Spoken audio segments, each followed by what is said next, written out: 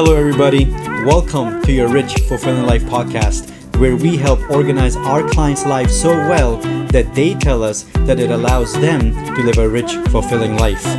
Thank you for subscribing and continuing to listen to my podcast. And if you're new here, consider subscribing. Let's get started.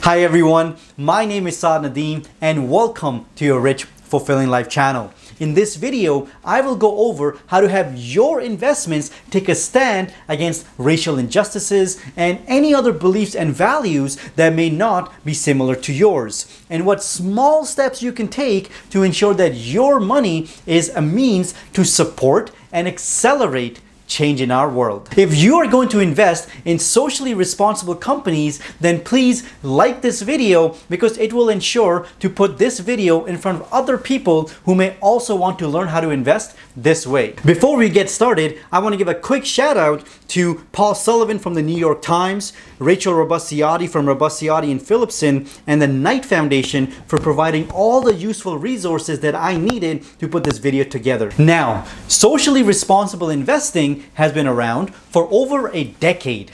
It is a way for an investor to align himself or herself with companies that share similar beliefs and values as them.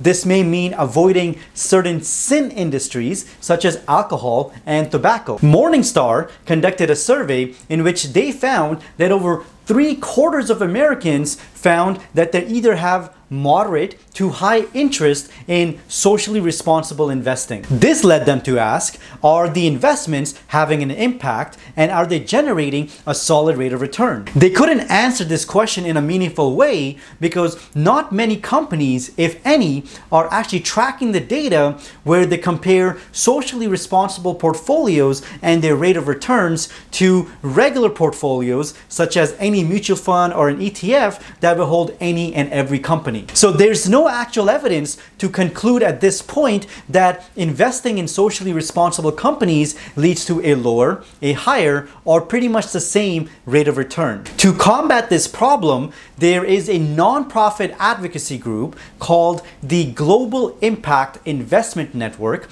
which created a software called the IRIS Plus, which is a rating system which they say is a way to measure, manage, and optimize a company's impact in our society. It is a free public resource available on their website, and I'll make sure that I'll post all the links in the description below. Basically, what the Global Impact Investment Network is trying to do with the IRIS Plus rating software is they're trying to create something similar to the General Accepted Accounting Principles or GAAP accounting. Every public company in Canada and US has to report their accounting in a standardized way.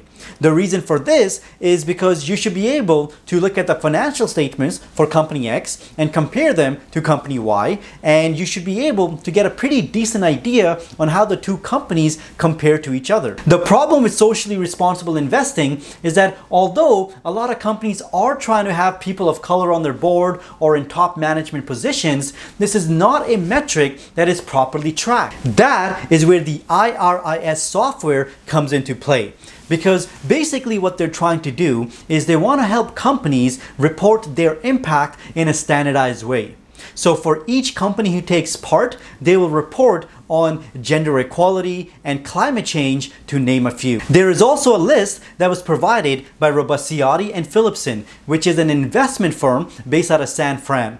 They basically created a list that includes all public companies, and they screen for any social and racial injustices. So this may include racial inequality, prison involvement, and even companies that are investing in occupied territories. So they don't invest any money for any client in any of the companies that make it on that list. So make sure you check out that list. I'll post a link in the description below. Now, while these tools are great, and I definitely do recommend browsing over that list that I've shared in the description below, there are still some other steps that you can take as an investor to ensure that your money is aligning with companies that share the same beliefs and values as you. If you do something a bit differently, please leave a comment below because I'd like to know if I'm missing something. And if there's enough things that I'm missing out on, I'll definitely make an updated version on this topic. Now, the first thing you can do to let CEOs hear your voice is to vote for such initiatives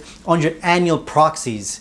With this much media coverage, I'd be really surprised if not many companies bring some of these issues to light at their annual shareholder meetings. When you open an account with an advisor or a self-directed investment account, one of the questions you're asked is if you would like to receive quarterly or annual information related to the companies that you are investing in. Make sure you click yes to that, because by owning a share in a company, even if you own just one share in that company, makes you a legal owner of that company. So by using your vote at your annual proxies is a great way to bring change in a company that you already invest in. The second thing you can do is to just not invest in any company that takes part in any activities that you do not believe in. Paul actually said it best in his article. He says that it doesn't matter how much the company pushes for positive environmental changes if the company is an oil company and at the end of the day they're still pulling fossil fuels out of the ground. I'd like to know if you believe in socially responsible investing. And if so, what are some of the ways that you ensure that your hard-earned capital is being invested with socially responsible companies? Leave a comment below because I'd love to know what all of you are doing to leave this world a better place. Happy investing!